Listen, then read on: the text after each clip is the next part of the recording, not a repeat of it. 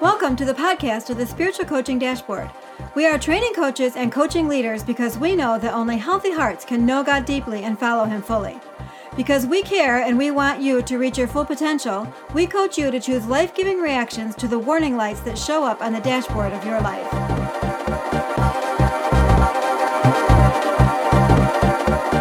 In this episode of the Spiritual Coaching Dashboard, we're going to talk through 4 specific situations, 4 this for that items that will come up in almost everyone's life that we coach. Today, I'm going to unpack a few things. I usually need to explain them with folks on the first or into the second session. Sometimes they understand them, but I have to at very least make sure that they do. They are concepts that are necessary to understand in order to arrive at the changes they seek to make in their heart and lives. And they're directed at a little psychology and a lot of basic understanding of the human heart, of God in the Bible, and healthy and effective means for processing life.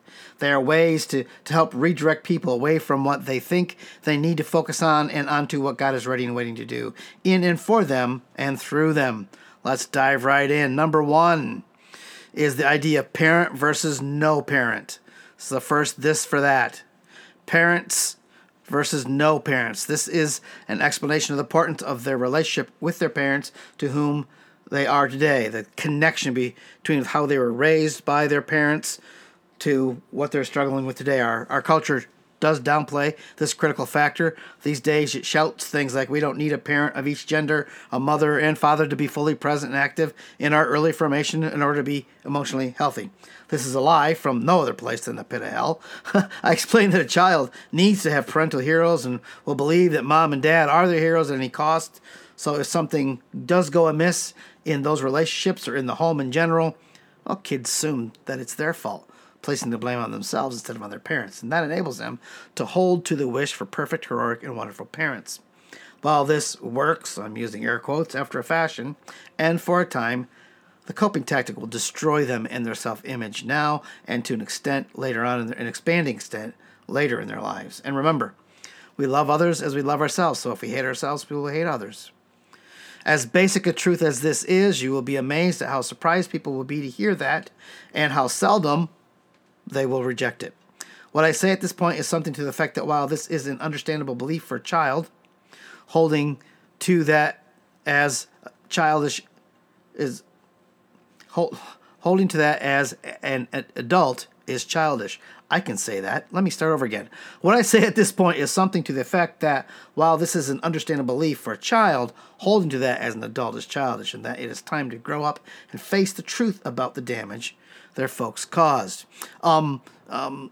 Remembering that it isn't always things they did. Many times the damage were things that weren't done. That was the large part of my issue with one of my parents. This is assuming, of course, that there is parental damage there. We're not on a witch hunt for deadbeat dads and messed up moms. Many did, and the best they could with what they had. And it's just also true that what they had to offer to their kids was not all that their kids needed. Even when parents died when they were young, and when it was no fault of their own as a parent, kids still have abandonment issues. So even when a child loses a parent to death, you think, well, of course, because the parent wasn't able to be there, they wouldn't have abandonment issues. No, it's not true. And it's not just perfectly normal, but totally expected and completely okay to admit that one has issues with their parents. More could be said here on that, but we're going to say that for another time. So we have the parents' role, the role parents' place versus no parents. And we then have, let me back up and say, too, that even when a parent is substituted, so a parent isn't there, but maybe an aunt or an uncle is, even though the aunt and uncle might have been the best, perfect, awesome parents ever, they're still going to have mommy and daddy issues, both with the parents that weren't there and the aunt or uncle that was wonderful. It's just the way it is. So we're going to talk now about symptoms versus disease. Most people need to understand the difference between the response and feelings they experience that are symptomatic of a deeper problem. Something that will require surgery to correct, or that is just a cold that needs to be medicated till they get over it. Helps people to hear that their anger or addiction or whatever their presenting problem is, often, it's not the real problem. And that when we discover what the inner wound is, what they are medicating or ignoring or suppressing, and bring it to God for healing, the angry and addictive symptom, the presenting problem will melt away on its own. I often switch the metaphor if I don't think that there is a medical background or feel a mechanical one will serve better. And I explain that anger is like a light on the dashboard of life. We used to call them idiot lights, but that's politically incorrect. The light is doing its job when it goes off, and so is your anger and addiction. Until you take the car to a professional so that they can pop the hood and find the deeper problem, the light will stay on. You can cover the light with some tape, maybe break the bulb or move the bulb, but that doesn't fix the real issue. When the oil light first comes on, a little liquid lubricant is all you need to get back on the road, but ignore the light and you'll eventually need much more extensive, costly, and time-consuming repairs. You only ignore the idiot light on the dashboard of life to your own destruction. This dynamic is actually one that will help us determine if a struggle is just a symptom or something deeper. Symptoms will eventually yield to good intentions that are followed up with consistent work and hard work and discipline. Okay? If it's only a symptom, it's going to yield to good intentions and hard work. Changing our thoughts and controlling our tongue and our other actions till the heat of a particular temptation has passed is the right prescription for service issues. Stuff like reaching down and finding a little faith in God, reading our Bible to find the truth that relates and can be applied, and talking to God to seek understanding and help. It's going to be sufficient for everyday holiness. But when the issue we have come up against is something deeper in our heart, all that discipline and determination will lead directly to greater frustration, disappointment, and disillusionment. This is because disease will not respond to methods that are designed to treat, for instance, a simple flu or stomach bug. Okay?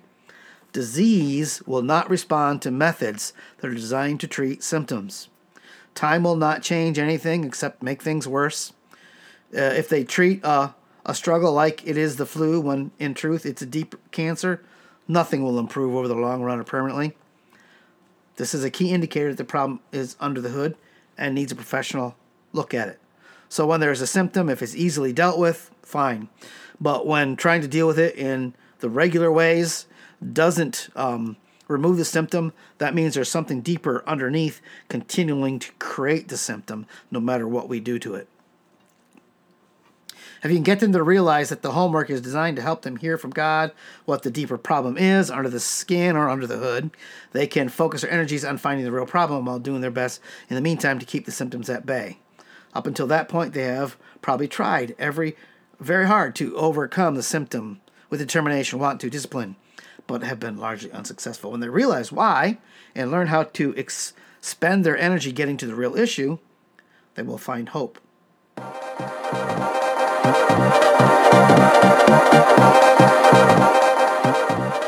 Let's take a short break to give your brain a chance to rest. Did you know that this podcast is not the only resource that we have available to help you with your own relationship with God and your spiritual coaching efforts? TwoRivers.Church/life coaching, don't forget the hyphen, has dozens of tools and book links to help you in your life with God and your ministry to others. You can even sign up there to get spiritual coaching for yourself with Pastor Carey, either in person or virtually. It's a work in progress and we'll be getting a facelift soon, but it's chock full of practical content to read, watch, and listen to. Wherever you choose to interact with Pastor Carey online, please remember to rate, like, follow, and share so that other leaders and coaches can find this helpful content. If you would like to connect with Pastor Carey, you can go to TwoRivers.Church/life coaching, email him at carey@TwoRivers.Church, or text him on Twitter or Facebook by going to @SC-Dashboard. All right, let's finish today's episode of the podcast. All right, the first this for that was parents versus no parents. Then it was symptoms versus disease. Now we're going to move on with number 3. And that is freedom versus maturity. First, let's understand the terms at these two poles, freedom and maturity. Freedom refers to being set loose from the control that one's past wounds and choices have over one's present reality. Maturity refers to having reprogrammed the knee-jerk instinctive reactions to outside stimulus so that we no longer respond as we need to in broken and sinful ways. Freedom is healing, and maturity is learning to live like you were well after having lived for a long time in sickness. So freedom is the healing, but maturity is learning to live like you're healed, to make the most of your healing when you're so used to living with sickness. Freedom can be had in an instant in prayer and dependence on the grace and victory of Jesus Christ. Maturity is not instantaneous, but is a result of work, discipline, and determination that will only be effective after freedom has been gained. A single prayer in a single moment activates the love and deliverance of God, but the old habits and instincts and reactive ruts our choices have made still remain. Freedom does not fill ruts. It just releases us the ability to us to do what before we were incapable of. Freedom actually fills the ruts so that we're free to turn the wheels in a different direction. But it doesn't actually turn the wheels. Maturity is what turns the wheels in a different direction. When we pray through something with someone and then they go out and do the old thing again, they want to believe that the prayer didn't work and that God did not keep his promise to forgive and set them free. A spiritual coach must not leave a person to think that. Proactively warn them that they have their freedom, or at least a degree of it. They will still have to do their work in creating the new habits, even though they have the freedom. They will have to continue to fill in the old ruts and make new ones in a new direction, or rather the old ruts are filled in, but they will have to make some new ruts, or those old ruts are going to get worn down really quickly because they have not been packed down. It's just filled in with loose dirt, and it's going to be easier to fall into those old ruts. Here's an illustration I use to help them grasp this concept. Imagine that your old car dies and leaves you stranded on the highway, far from home. Or it's on its last legs and needs to be replaced before that happens again. You go pick out a shiny new car, or new-to-you car at least, and drive it home. But on your way home, it begins to get dark and rainy, and so you reach to turn on the wipers and lights. But you drove that old clunker so long that the habits are deeply ingrained. You didn't realize it, but you performed those tasks in the old car without need for conscious thought. Now, in the new car, you do the same. You reach for those couple of controls as if you were in the old car without even thinking about it. But the lights and wipers are in a slightly altered place and function a little differently. You almost wreck the new car until you engage your conscious mind to find and turn on those functions in the way the new car works.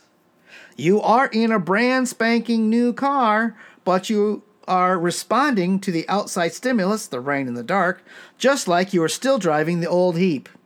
You are not in the old car. You are free. But you reacted just like you were in the old car because there's not maturity.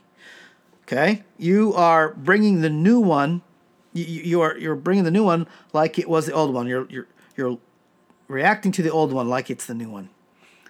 Or the new one like it's the old one. Let's get that in the right order. So it is with the difference between freedom and maturity. Freedom is the new car. Maturity is learning where the critical functions are in the new one. It takes time to retrain the subconscious mind to again perform tasks automatically. The ability to change wickedness and brokenness into righteousness and health comes through the freedom only God can bring. Actually making the change so that you live and respond in maturity and not childishness, now that takes a bit longer.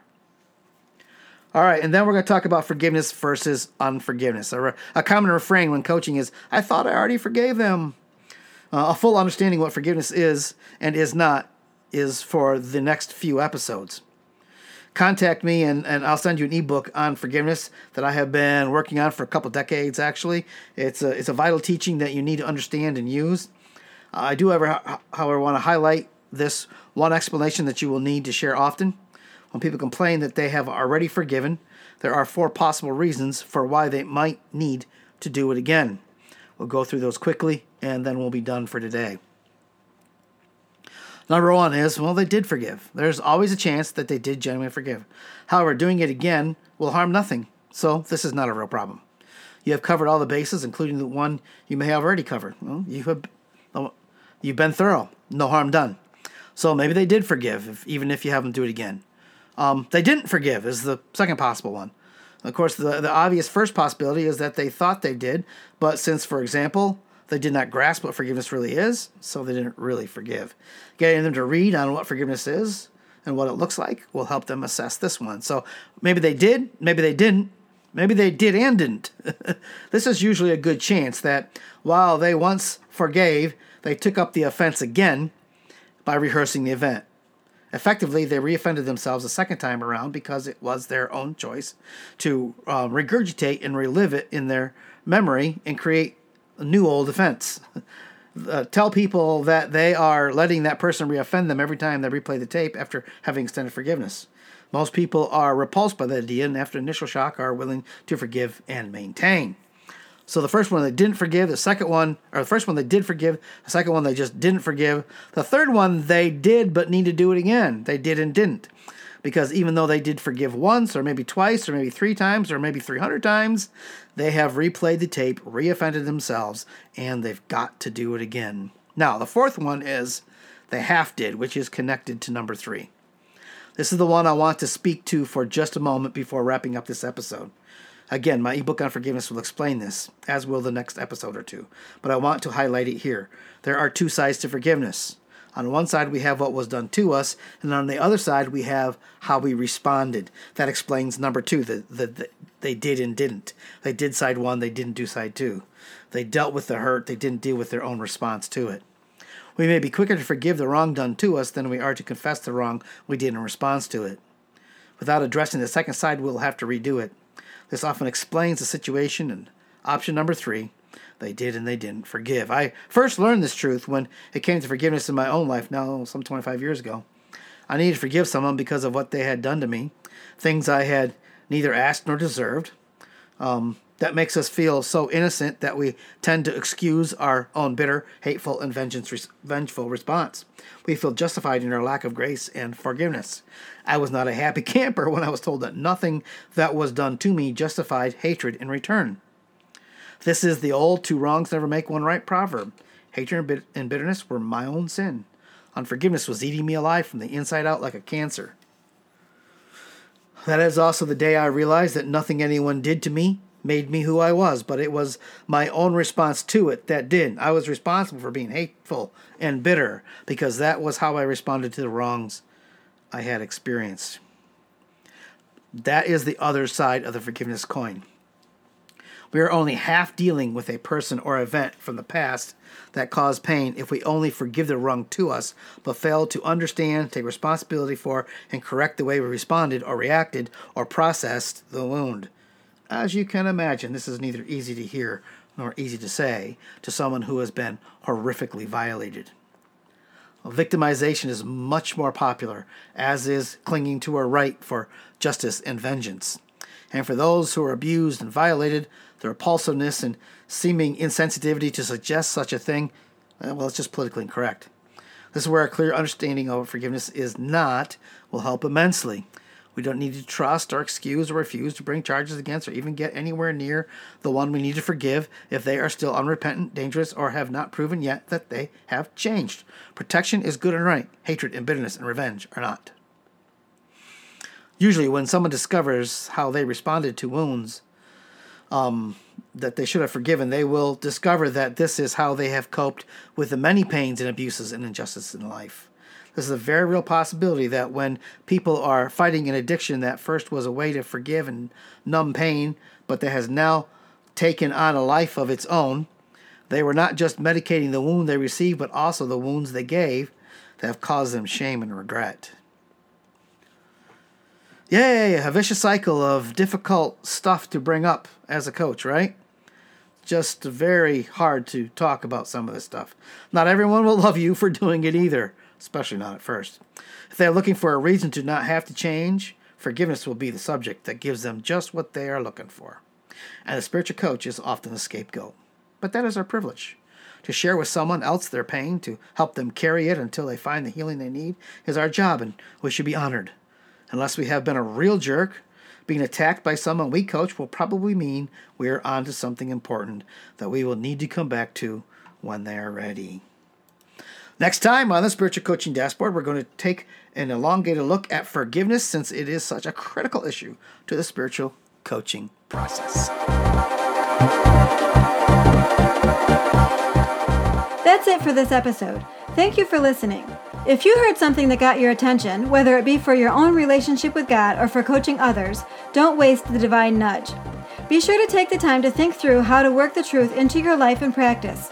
If you do spiritual coaching, either formally or informally, remember that it is hard to lead where you have never been yourself. We pray that God uses the Spiritual Coaching Dashboard to inform and transform your life before it reaches another. If you are in the upstate New York area, specifically Binghamton, or are visiting or just passing through, look Pastor Carrie and myself up. We'd love to have a cup of coffee with you and chat about our dynamic relationship with God, or about how to do spiritual coaching in your context. Again, thank you for listening, and we'll see you next time on the podcast of the Spiritual Coaching Dashboard.